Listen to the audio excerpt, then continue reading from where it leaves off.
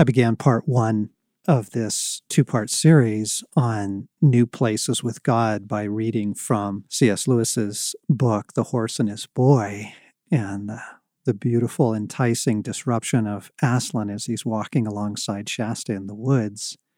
Tell me your sorrows. Well, I had another one last week, except this time it was over the holidays. I just wanted some big book to read that would keep me from doing projects, chores, work, especially email. I was almost reading more for the purpose of distracting myself from things I knew I'd just do work. And so I picked up the full united volume of The Lord of the Rings. And I read the whole thing years and years ago, but I actually hadn't read, he sat down in like chapter 1, page 1 in probably a decade. So started reading through it. Anyway, here's the moment. We're in Lothlorien, and Tolkien is describing, they've lost Gandalf in the mines of Moria, and Aragorn's now the leader, and they've found refuge in Lothlorien. And now he's describing the tree houses that the elves live in, the flets, as he calls them. And you've got to go up these ladders into these trees, and then there's these enormous, beautiful platforms, but they're dwellings, and there's lamps and lanterns, and there's lights within and lights without, and there's music and that sort of thing. And in the playfulness of God, it's just this moment where he goes, I told you so. Okay, what it was, I told you so, was a few weeks prior to that, I had said, Jesus, I really want to see your kingdom again. I want to see the beautiful places of the kingdom of God. Like, what's it going to look like when we're there? What is it like now? I mean, it exists. I'm just not there yet, but it exists. And this other reality, this whole world. And what I saw was this exquisite picture. It was nighttime, and it was a forest. And up in the forest, in one of the larger trees, was this enormous treehouse, this dwelling, this flat that up in the trees. And I'm watching this going, wait a second, really? No, I'm making this up. And lanterns glowing from the inside, conversations taking place on the balconies around. And it was so beautiful, and it was so reassuring and so inviting, but I didn't fully buy it. And then he has me read a very similar, not exactly the same, but a very similar moment, very similar description. And then he kind of goes, I told you. And it was this beautiful, like, okay, God, okay, let me be more open to you showing me new things of the kingdom.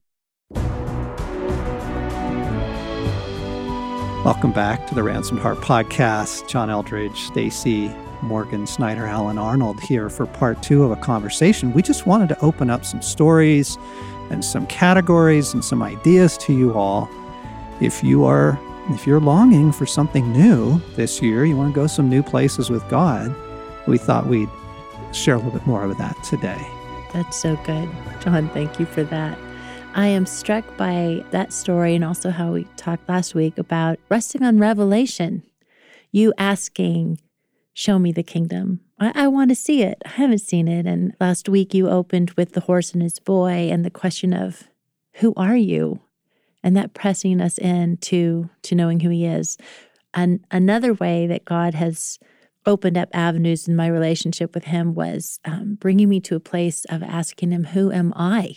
Because just in a place of lowness and facing overwhelming failure, and yet hearing, I love you, who am I to you, God, that you would love me? And that pushed me into really seeking out how the King of Kings looks at me. Whoa.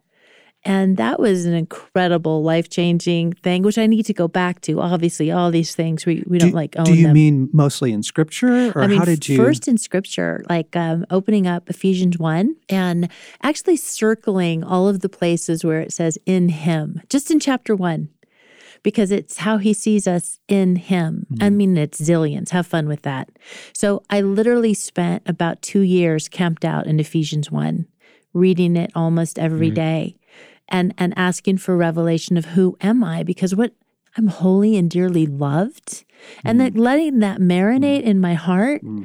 And then I moved into, you're all familiar with Neil Anderson, and he has at the back of his book this Who Am I in Christ? And it's a big old long list, which then is backed up with scripture, which you can look up. Yes. And I am loved. I am loved. I am chosen. I am significant. I am forgiven.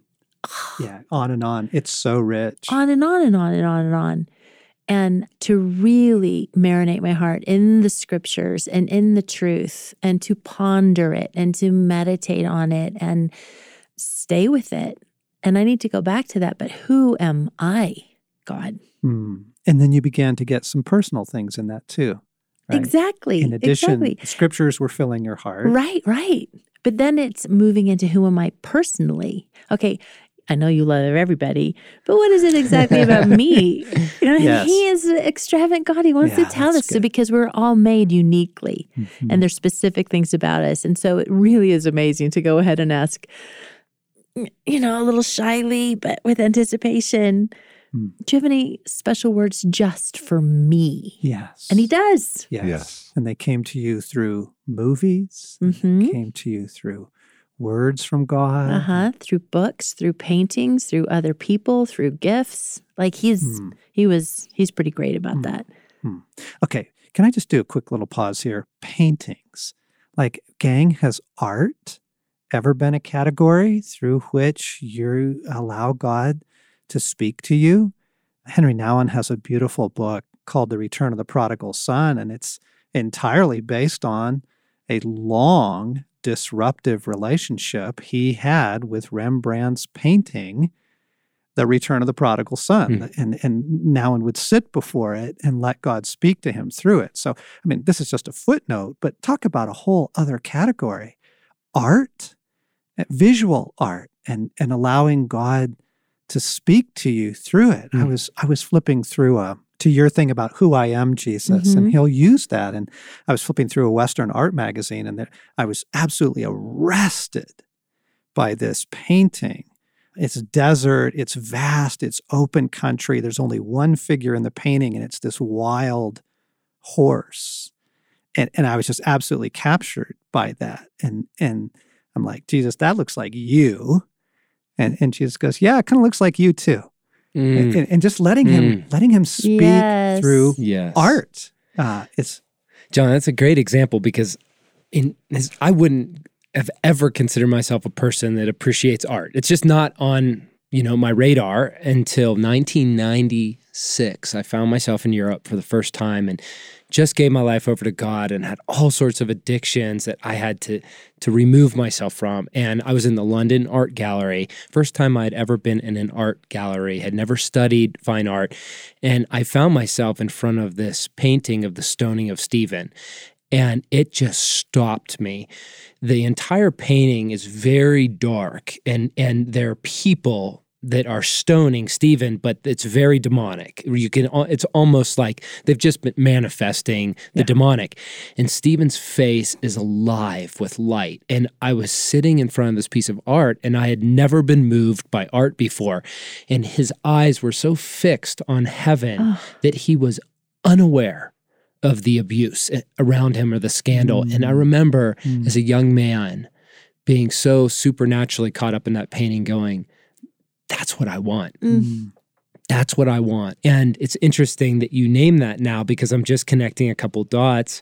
I was in a church teaching last year, which is an odd sort of thing. We don't normally teach in churches very often. But the Spirit led me, and it's a Sunday morning, and it's a mega church, wild deal, wild worship. It's all unique. It's not exactly your vibe. Not exactly. But you're there. But I'm there. Because God asked you to. Because I love God and I love these people and I want to walk with him. And I was distracted by many things, but there is a cross on top of this church in the sanctuary that was lit up. And I all of a sudden was just affixed by it. And I could feel God's presence. and his delight, because just a part of me had become like Stephen in that moment where he just said, you'll do anything for me. Like, and you're with me and I'm with you. And I could feel his power. I could feel his pleasure. Like it says in Psalm 27 in the Passion Translation, his pleasure, his portion, his prize. Like in that moment, God was my pleasure, my portion, my prize. And it's not all the time, but in that moment there was union. And the whole point is I would never consider myself a fine arts student. And yet out of thirst for God and a willingness to get out of the box in college, I found myself exploring, going, well, I've never done this before, but God, you're the author behind it all. And so perhaps you could say something. And it's affecting me now, over 2 decades later. Wow. That's good. And, through story, I used to be a publisher and I was always drawn to story and to movies. But what I'm realizing is sometimes it's not the whole book or sometimes it's not the whole movie. Sometimes it's 30 seconds in something where you watch it and you tear up and you find yourself slayed really by a scene or a phrase or a conversation. And the rest of the movie may be okay, but God will speak to us even when I think the creators of those stories don't know what they're talking about. So stay with it. Stay with it, right? Because the thing that happens, Alan, I'm just aware right now, this happened to me last week watching the film Darkest Hour, the new Churchill film. Incredibly moving moment, incredibly moving scene. But then the rest of the movie goes on, and then you go out to your car, and then you got to go get to dinner, and you got to let the dog out and do all the things you do. Go back to it. Like that was Nouwen's secret with the Return of the Prodigal Son, is he kept going back to that pain. He deliberately and intentionally made the choice to put himself in front of what had brought him to tears, and he didn't know why. And so you're right. It's often just a scene, a word, a line from a song, right? But then we just go on. Well, with Nouwen, one of the things he realized, and that's one of my favorite books, and he talks about at one moment, and this is after he had sat in front of that painting probably 10, 12 times, he realized the hands of the Father, one hand is very rough, and you could see the veins, masculine, and the other hand on the prodigal son was very feminine and soft.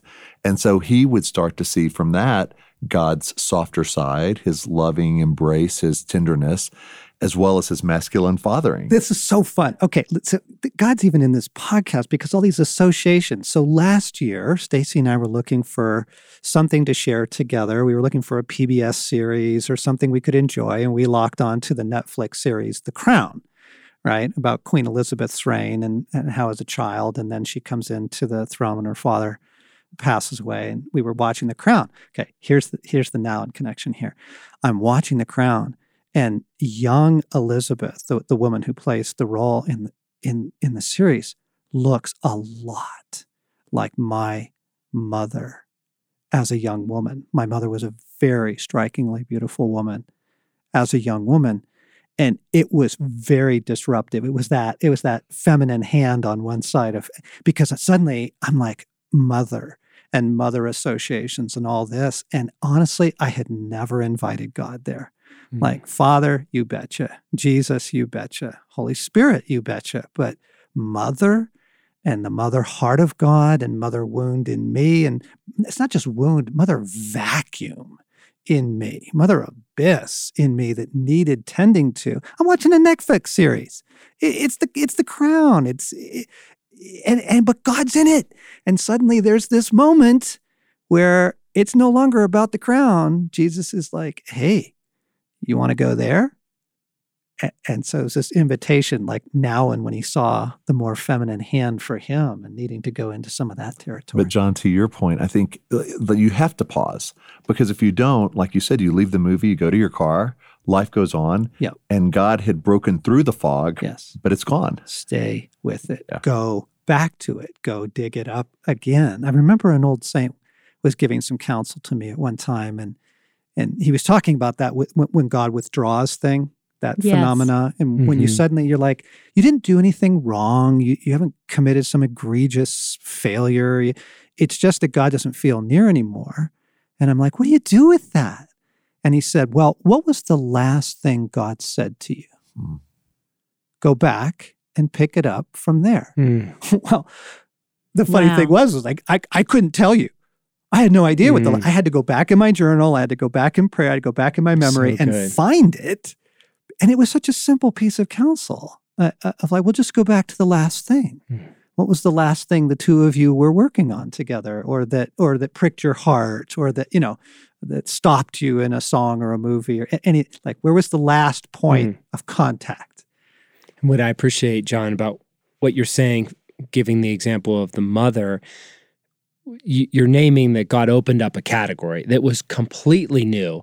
But then there's the deep work of exploring your story and unpacking the implications, getting the healing over time, getting the deliverance, breaking the agreements that you have against worthiness of love and belonging, all sorts of things associated with the mother. So it's like God can come and have that moment of epiphany, and we think that was the whole deal. And then we just race to the next thing when there's so much treasure to pause and say that was simply the doorway into a whole new reality of his kingdom. So many rich invitations coming. Let me give a couple of other examples of the way this may come to you, in the ways that it's come to us, to Stasi and I, is like her story that she told last week about women who were in this day retreat and experiencing worship and prayer from a woman. We would hear stories. You run into someone, maybe an old friend, maybe it's somebody new at church. You hear a story. You hear it on the Ransomed Heart podcast. Somebody says, yeah, I was in counseling and God did this in my life. And you've never been in counseling and you're kind of afraid of it. And you're like, I don't know. But there's something that goes, like you see the life in their eyes. You see the fruit of it, right? And being enticed in that direction. Or someone told us a story of going to receive healing prayer, not physical healing prayer, inner healing prayer, emotional healing prayer. And that was a brand new category for us. And I'm like, what? Like that exists? And who does that? And it was hearing someone else's story that was both disruptive and enticing. There's a little bit of, oh man, because the thing is, when somebody starts telling you stories of a rich worship experience or a hearing God experience, the diminishment wants to rush in. And you go, well, you don't have that. I don't have that. I'm not as spiritual as they are or whatever. Okay, remember the story of Jesus where he says, the kingdom of heaven is like a man who brings out of his house new treasure and old. Your old treasures are treasures. Everything you've had with God so far is an absolute treasure. Do not let it go. Do not diminish it. It's just the invitation to more. And the invitation to something new doesn't diminish the old. I'm just naming that because sometimes I'm hearing stories of people having these kingdom experiences or deeper things with God. And one of the places I go is, well, what's with me? How come this isn't part of my wheelhouse? What? Right. So no to that. No to that. No to that. I love that you use the word enticed. I mean, God entices and he provokes. Yeah. So having that experience of other people's light in their eye, I'm enticed and I want it, but then I'm also provoked. Like, I want that. And how come? And all of it to movement towards his heart. And the discontentment of your life provokes you, and the frustration that you have. I mean, even Alan was looking for a quick fix on some answers. It was provoking at least the opening of the dialogue, right? He will do that. He will use that. One more quick example. We heard people tell some stories of receiving the Sozo prayer ministry, which was a model that was birthed out of Bethel and Redding, and it's since gone global. And you can probably find somebody in your community that's been through the training and does it. And I had that twin reaction. That part of you goes, I don't know. I don't know about that, right? But then there's also the longing for, wow, I see it in your eyes. Like that was genuinely helpful for you. So maybe in some humility and some openness before God. And so Stace and I looked up some folks that had a good reputation and went and saw them and received a prayer ministry experience in humility. And it was incredibly helpful because we heard someone talking about it, because we heard, hey, I read this book. Hey, I went to this worship experience. Hey, did you know that next week there's a something, special night at our church on this? And that part of you goes, And that other part of you goes, I need more. I need to be open to giving that a try. John, you're naming something indirectly that I think I want to just say it directly as well, that you and Stasi have a history of interacting with people that seem to have some pieces of the kingdom that you go, you want more of that. And part of it is just the communal nature, the redemptive community. The more we surround ourselves with kingdom-seeking people, the more we get to see it around, and the more we get to see examples and possibilities that we didn't even know was available. And, someone once said that we become the 3 people whom we spend the most time with. Oh, that's so good. And I think the reality of this redemptive community is we all have chosen sacrificially to make a life, to surround ourselves with kingdom-seeking people in small groups, in missions and initiatives. And I think what I find is a lot of our listeners, they listen to these treasures in isolation. Right, and they're working in perhaps a corporate environment, or they're in a very secular atmosphere with their children's schools. And the problem is you can't do this alone. And so what I appreciate in so many of your stories, you're referencing the association with other kingdom seekers. And I just want to name that's been essential in our personal growth. And so if you don't have it, you have to pray for it. I understand, because I can feel everybody's, you guys. No. You have no idea how many years each of us lived in isolation. Decades. So hang on. This isn't the happy little island of Christianity over here. But the slow process of praying and looking, who is thirsty, who wants what I want, finding those places, a small group, a class at church, or a retreat, a counselor, some place to get started. So I know that is very frustrating for many people. I don't have the fellowship or the community or the allies that I wish I had. I get it. We lived there for decades, okay? I get it. Pray for it. Pray that God would bring them. Pray. Seek it out. Start looking. Right. That may be your frontier. Maybe that is for some of you, that's the beginning place. And what Stace and I finally began to do, we began to host small groups in our home looking for the thirsty. And people would cycle in and people would cycle out. And the people that stayed, the thirsty, were like, okay, there's the thirsty. And the people that would cycle out and go, that was interesting. Yeah, it was okay. That's cool. Thanks. And they're on to the next thing. Bye. That's fine. Yeah. And God would highlight people too. Yeah. And in the midst of all of that, and even in our current life, when you said like 3 persons, I think the Father, Son, the Holy Spirit, like we spend the most time with the Trinity. In times when it's dry, or in times when we're lonely, in times when we're hungry, we get to know Him in ways that we didn't before as friend. Yes. Mm-hmm. Morgan, you said last week about how you had a relationship with the Father. Like that's kind of, for me, I came in through the Jesus door.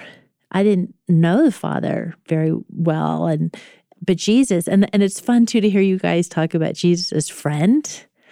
I know Him as my bridegroom king. I know Him less as friend. Right.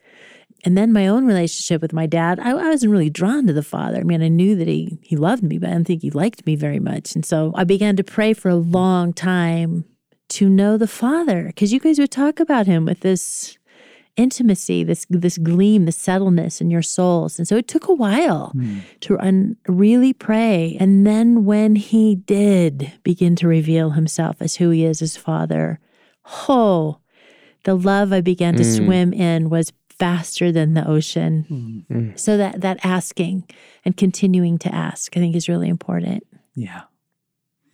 So gang, maybe we've tossed out a bunch of examples. We tossed out some categories of ways it might be coming to you through art or through pain or through you hear someone's story and they said they did such and you see the gleam in their eye and all the different ways we can be invited in.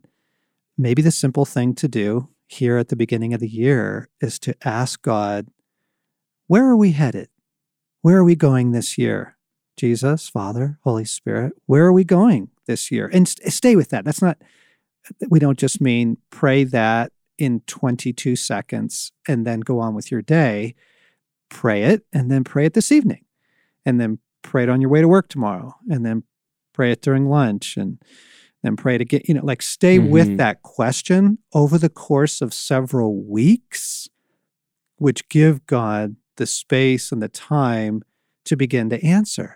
And then it's going to pop up in a movie that you see. It's going to pop up in a story that you hear. You'll see the invitation. We hope this has been helpful, friends. You've been listening to the Ransomed Heart podcast with John and Stasi, Morgan and Alan, and just continuing to wish you a very happy new year and that God invites you into the riches of his kingdom this year.